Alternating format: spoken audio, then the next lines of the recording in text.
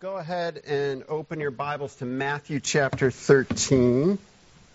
Matthew chapter 13. We're going to be looking at a couple of parables this morning. You know, the Mask is this constant reminder, isn't it, of just difficulties we're going through in our world, as if we need more reminders right now. Truth is, our world is filled with difficulties.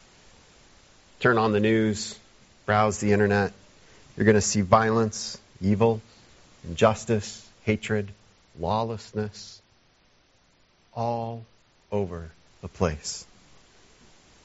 You know, it reminds me of the time in the book of Judges where it says, everyone did as they saw fit. Everybody just did what they wanted. I think that's a pretty good summation of all of human history, but there are those times. I think you see it more keenly. You feel the effects in the world and personally.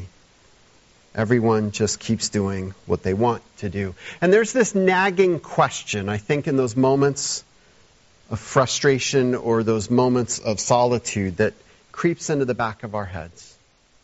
Why, God? God, what are you doing?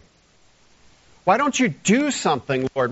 Why don't you do something about the evil in the world? Why don't you do something about the hardship? Why don't you change things? I would guess that I could answer on behalf of everyone here to say that we've all had that question run through our heads. And maybe more so over the past year or two. Why? And then along with that is, why aren't you doing something now? God, what are you waiting for? Why is God waiting? That's what Matthew chapter 13, verses 23 through 43 is all about. 24 through 43 is all about. Why is God waiting? What is he doing? And why isn't he making things right now? You know, there's an interesting song. I was joking with my wife that I could do a whole sermon series on contemporary Christian music and just how bad theologically most of it is. And I wrestled with whether or not I was going to say this, but it's not in my notes. I'm saying it anyway. But there's a song on Christian radio. God, why don't you do something? And the answer is, he did. He made us.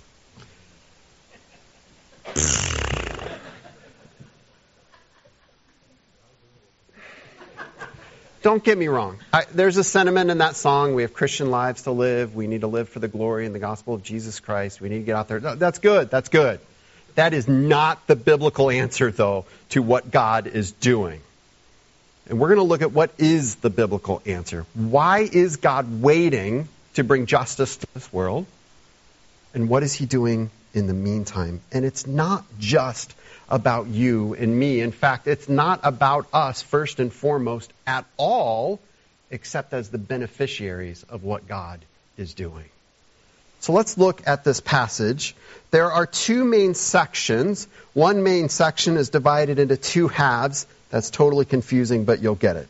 So we're going to look at 13:24 to 30 and then skip down to 36 to 43 because this is the parable of the weeds or the parable of the wheat and the tares, the parable of the weeds and the wheat. Depends on what Bible you have. I'm calling it weeds and wheat because that makes sense to me. And I get to do what makes sense to me. So let's look at the parable. I want to read the passage. I'm going to read verses 24 to 30 and then we'll skip down to verse 36, and we'll read the rest of it. First, Jesus, the Son of God, starts by telling the crowds this parable. It says in verse 24, "Then he told them another parable. The kingdom of heaven is like a man who sowed good seed in his field. But while everyone was sleeping, his enemy came and sowed weeds among the wheat and went away. When the wheat sprouted and formed heads, the weeds also appeared. The owner's servants came to him and said, 'Sir, didn't you sow good seed in your field? Where then did the weeds come from?' 'An enemy did this,' he replied.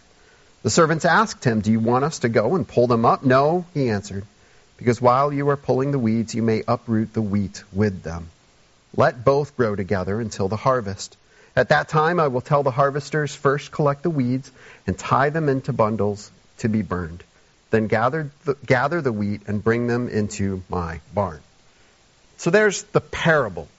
Now, like the parable that we looked at last week, the parable of the sower or the parable of the soils, Jesus has another moment where he takes his disciples aside and he explains this parable to them. So I'd like to read that as well, just so we can get it all in front of us, and then we can deal with it piece by piece. I didn't put 36 up there, but he starts in verse 36. Then he left the crowd and went into the house. His disciples came to him and said, "Explain to us the parable of the weeds in the field." He answered, "The one who sowed the good seed is the Son of Man. The field is the world, and the good seed stands for the people of the kingdom. The weeds are the people of the evil one, and the enemy who sows them is the devil. The harvest is the end of the age, and the harvesters are angels.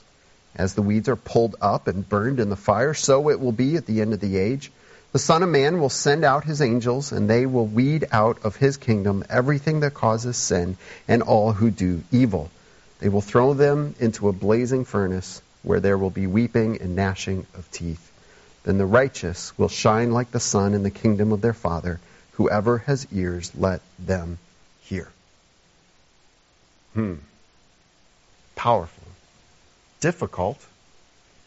Encouraging in some ways. Very difficult in others. Let's look at the parable, starting with the setup here in the first couple verses. He mentions again the purpose of parables. And if you remember going back to last week with the parable of the soils, that kind of sets up why Jesus speaks in parables. And he doesn't speak in parables to better explain things.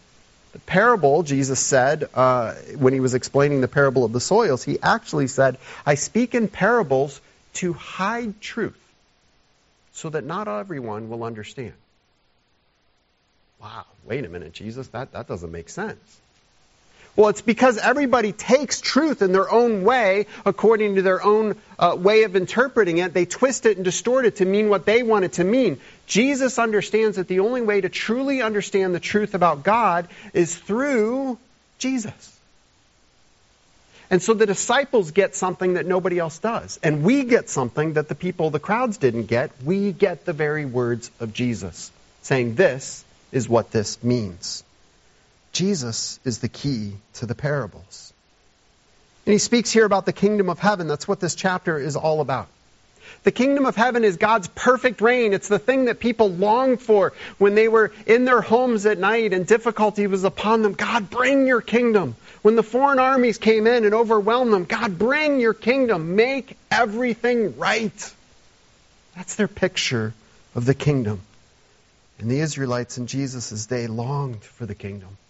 Longed for the Romans to be thrown off, longed for the evil governments of the world to be done away with, longed for the evil people in the world to be done away with, longed for God's kingdom to come. And so Jesus tells this parable. The landowner plants wheat, an enemy sows weeds. There was, at that time, a type of weed that actually looked just like wheat. And you didn't know until it was grown that it was different. There was no harvest there. And they would grow up together. And it actually was not unheard of for an enemy to enter somebody else's field and plant things to try to make their crop bad. And so here we have a field that is both wheat and weeds, and they look almost identical. And so the servants come and they have their first response. "You must have made a mistake." I think sometimes we go down that road with God. God, I think you might be off here. Let me just correct you a little bit.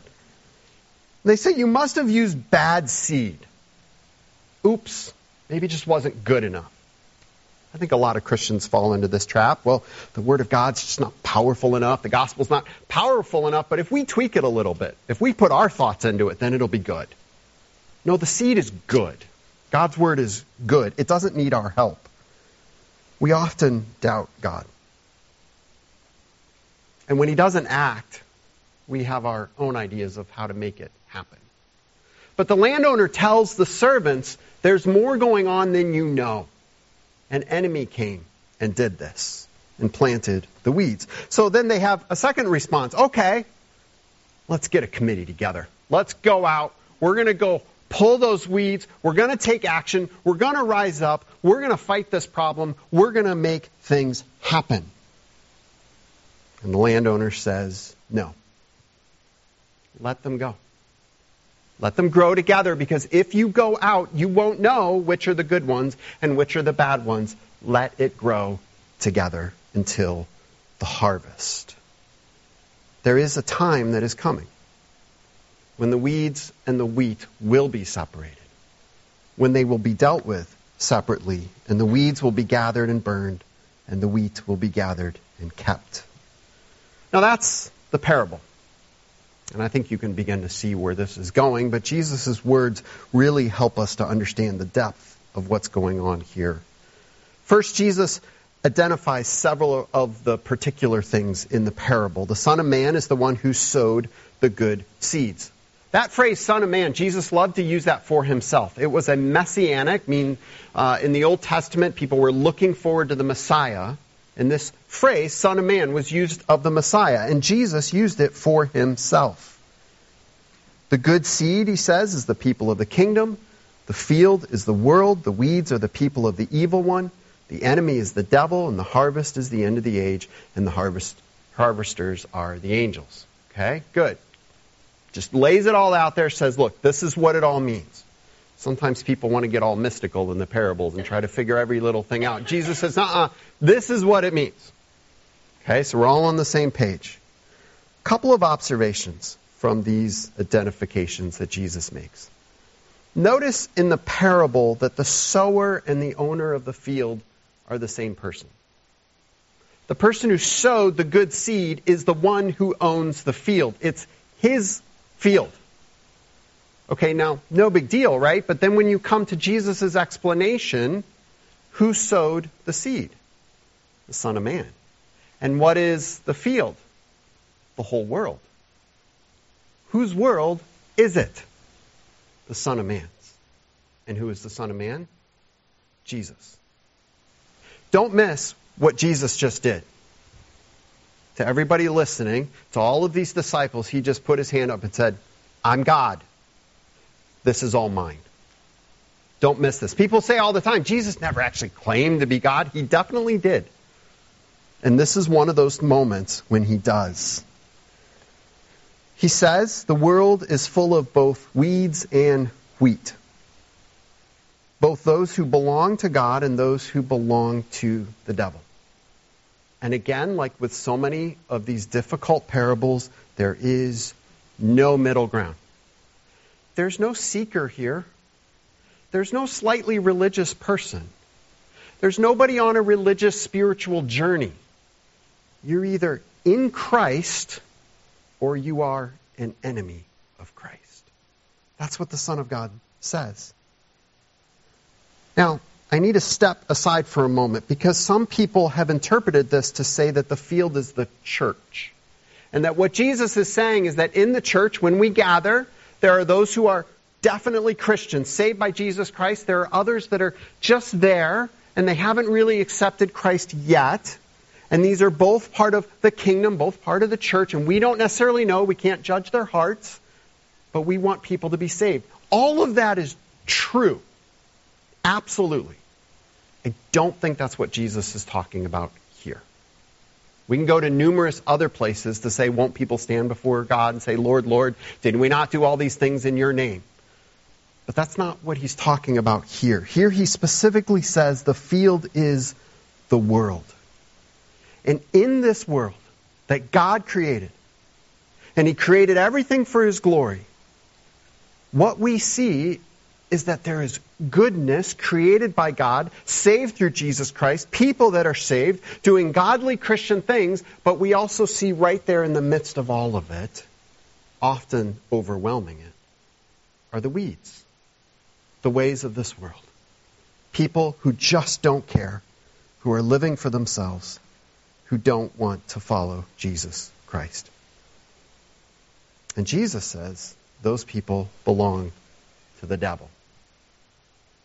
This is one of those hard things. Understand, as a pastor, I know people are like, oh, the pastor's saying that if you're not a Christian, you belong to the devil.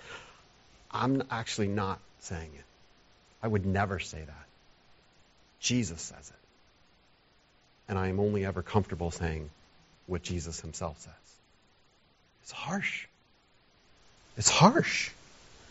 Philippians chapter 3, verses 18 and 19, Paul writes, "For as I have often told you before and now tell you again, even with tears many live as enemies of the cross of Christ. Their destiny is destruction. Their God is their stomach, and their glory is in their shame. Their mind is set on earthly things."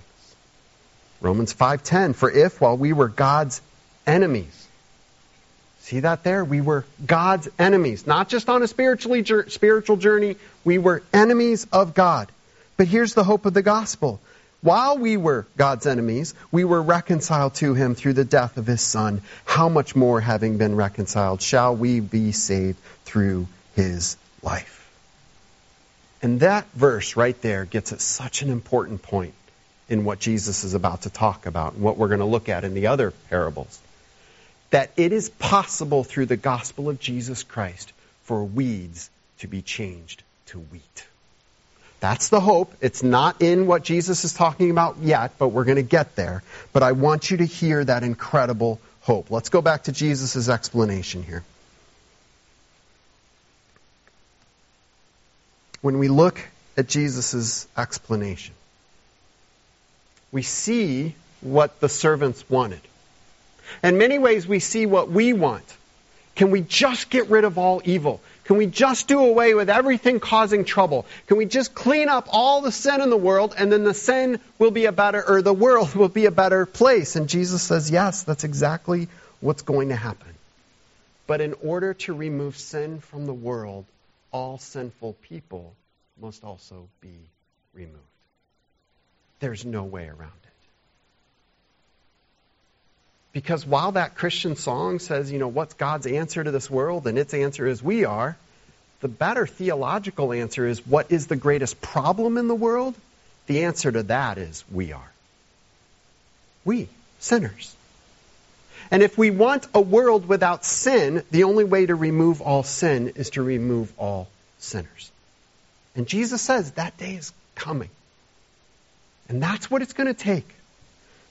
Unless we are saved by Jesus Christ, we are the seed sown by the devil, the evil ones. And Romans 3:23 says, "For all have sinned and fallen short of the glory of God." And then we see verse 43, "Then the righteous will shine like the sun." In the difficulty of the judgment of this passage, don't miss the beauty. There will be a day that will come that I don't think you and I can imagine. Those saved by Jesus Christ, the weeds that have been turned into wheat, adopted as children of the Heavenly Father, will live perfectly, righteously, sin-free lives forever and ever, never touched by sin and all of its consequences again. No more sorrow, no more pain, no more sickness, no more masks. Ever.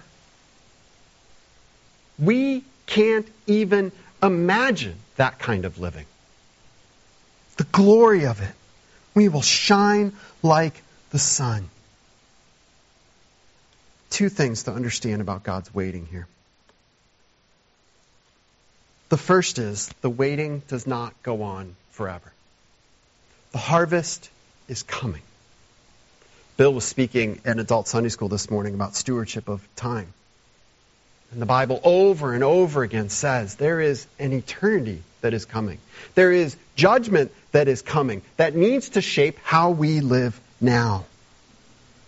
Right now, both good and bad, sinners and saints are allowed to coexist in this world. And it's hard, but a time is coming where Jesus will judge the world. So the first thing we need to understand about God's waiting is that God will not wait forever. This is not indefinite. But the second thing is that the end of this waiting is both terrible and wonderful. It is terrible in the sense that those who have not received Jesus Christ will face eternal punishment. And the terror of that should motivate us who know the gospel of Jesus Christ to look at the world differently. To say, those weeds that we're so mad at, this culture that we get so mad at, we have the thing that changes it. Instead of looking at them and being mad, let's look at them and feel sorrow and pity and a sense of urgency to get out there and do something about it, to share the gospel of Jesus Christ. Because there is a terrible judgment that is coming. And God knows in his infinite wisdom that's what it's going to take for the beauty of eternity in his presence to take place. I said it was terrible, but it's also wonderful. Those saved by Jesus Christ will receive the longing of our heart. Life eternal with no sin, no more consequences, no more pain, and no more sorrow. The parable of the weeds and the wheat shows us that God is waiting. He is allowing both sin and righteousness to coexist in this world.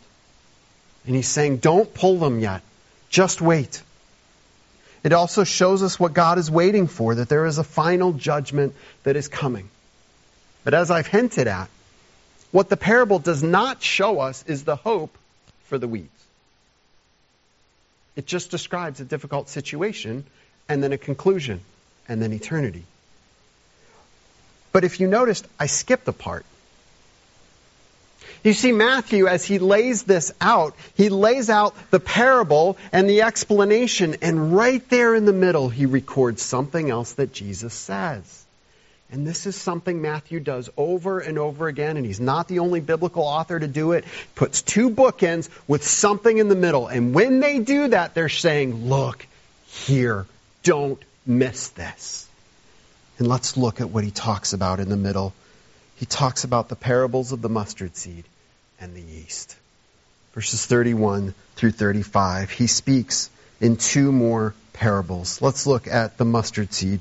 Verse 31. He told them another parable. The kingdom of heaven is like a mustard seed, which a man took and planted in his field. Though it is the smallest of all seeds, yet when it grows, it is the largest of garden plants and becomes a tree. So the birds come and perch in its branches. You ever seen a mustard seed? It is literally the size of the head of a pin. It's so tiny. So tiny that I imagine, and again, I don't do gardening because why would you? But, but people that do and think that's important. I imagine a mustard seed. I could just think about like having a mustard seed in my hand and walking out in my garden and dropping it on accident. It's gone. You're never finding it. It's barely larger than the dirt. That's how small a mustard seed is. You ever feel like, what difference can we make in this world? What hope is there? That's the mustard seed. It seems so tiny. It seems so insignificant. But Jesus says when you plant it, it grows. It grows so large. This thing that makes no difference in the world, seemingly the seed, grows into something that even the birds can come and make their homes in. Now, people love to jump on this and be like, Jesus, it's not actually the biggest plant in the world. I mean, come on, there's much bigger plants. Oh, good grief. See, if you're planting a garden, right? Herbs, spices, vegetables. That's where you plant the mustard seed. If you're planting an apple tree, I don't know why you plant an oak tree because you can't eat it, but yes, there are bigger things, but they're not in your garden. This is a garden plant. And it is one of the largest plants that you would plant in the garden. And it grows up into, you would look at it and say it's a tree, it's actually kind of a bush, but it's just so big. And Jesus is saying this tiny little thing, that's the emphasis here. The point is something so small and insignificant that looks so fragile and easily overcome becomes something amazing. And in the picture of the weeds and the wheat that are growing together, there's this question, does it matter? What's going to make a difference in this world? And we just have to deal with the fact, well, there's weeds and there's wheat and this stinks. And Jesus says, let me tell you about a mustard seed. It seems so small and makes such a big difference. In verse 33, he gives another parable. He told them still another parable. The kingdom of heaven is like yeast that a woman took and mixed into about 60 pounds of flour until it worked all through the dough. Such a simple little illustration. And again, from my reading, 60 pounds, it was a rather large amount of dough. But it wasn't unheard of if they were making a lot of bread at once. It was a big batch. But this big batch of dough, they would put in a small lump of leavening. The word here is yeast, but this isn't, they didn't have, Fleischmann's that you open up and dump in. They didn't have that. Is that right? Did I get that right? I'm good. I do so much baking. Okay. I see it in the pantry. That's how I know it's there. So they would use just a lump of leftover dough from their previous batch. And the yeast had grown in it. But it was, smaller than my fist. This is a big pot of dough. And all it took was that little lump to be mixed in. And then just let it sit. And what happens? The yeast in that little lump multiplies and multiplies and multiplies and spreads throughout that dough. And what happens as that's happening? Well, now the dough begins to expand and expand and expand. That small lump is enough to change the entire batch of dough. Friends, you're just a small lump. Got to tell you. We're all just a bunch of small lumps. We're all just a bunch of mustard seeds. And we look at our lives, and we look out there in the world, and we go, what can I do? The answer? Nothing. In and of ourselves, there's nothing. Because as Christians, all too often, we just say, well, I'll just go pull the weeds. I'll make this person act better. If they quit acting evil, the weed is pulled, and I don't have to worry about it. And God's going, that doesn't work. And friends, Christians have been busy for generations pulling weeds, and it's never worked. You don't pull the weeds. You change the weeds. One life at a time with the gospel of Jesus Christ. The mustard seed grows. The leavening spreads. And the weeds are turned into wheat. That's how we change this world. It's through the power of the gospel of Jesus Christ. And Jesus finishes here in verses 34 to 35. He says, Jesus spoke all these things to the crowd in parables. Rather, this is Matthew writing. He did not say anything to them without using a parable. So was fulfilled what was spoken through the prophet. I will open my mouth in parables. I will utter things hidden since the creation of the world. And that's what I want you to see. Things hidden since the creation of the world. What's been hidden that Jesus is uncovering? It's the truth that the kingdom of God is not going to come like a conquering army and just wipe everybody out. That the kingdom of God comes like wheat that's growing among weeds. Like a mustard seed that's growing in the garden. And like leavening, a tiny lump that is growing in the dough. That it's here. And it's powerful. And yes, we look around and we see the weeds and we get so easily overcome. But the kingdom is at work. It has been at work ever since the King has come. And he has come. And the kingdom has spread. And do you want to know the proof that I have that the kingdom has spread? It's because I've heard your testimonies. Do you know why you have a testimony? It's because the kingdom that started with this ragtag group of individuals that Jesus traveled around with who were nobodies, they went out and told somebody else. And they told somebody else, and you're sitting here today because the kingdom spread. That's a miracle at work in this world. And so as you look at the news, and you see in the news on the internet, and you say, well, God, why are you waiting? God's saying, I'm not waiting at all. My kingdom is advancing. The gospel is at work. Yes, there is a time right now when the weeds are being allowed to grow. But it's because in that time before judgment there is an opportunity for the gospel of Jesus Christ. This is the time of mercy. As hard as it is, this is the time when people can be changed from enemies to being children of God through Jesus Christ. Weeds can be turned into wheat.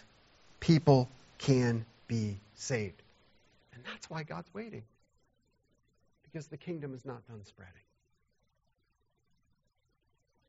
Secondly, there is an end in sight. There is a time when all will be made right. And it is both beautiful and terrible. And both of those things need to motivate us to take the gospel into this world. And we need to hold on to that confident hope. When you look at things and you go, man, How's the church going to survive this? How's Christianity going to survive this? How's our world going to survive this? How's our nation going to survive this? Stop yourself. Hit the theological pause button in your life and say, the kingdom is still spreading. And it will never, ever fail. I pray that as the church of Jesus Christ, saved by the gospel of Jesus Christ, we would recapture a passion for truly changing the world. And understanding that the only thing that will truly change the world is the gospel of Jesus Christ that changes individuals.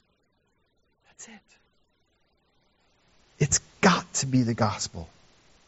If we are truly disturbed, and we must be, by the evil and difficulty in this world, then the answer is not to go out pulling weeds.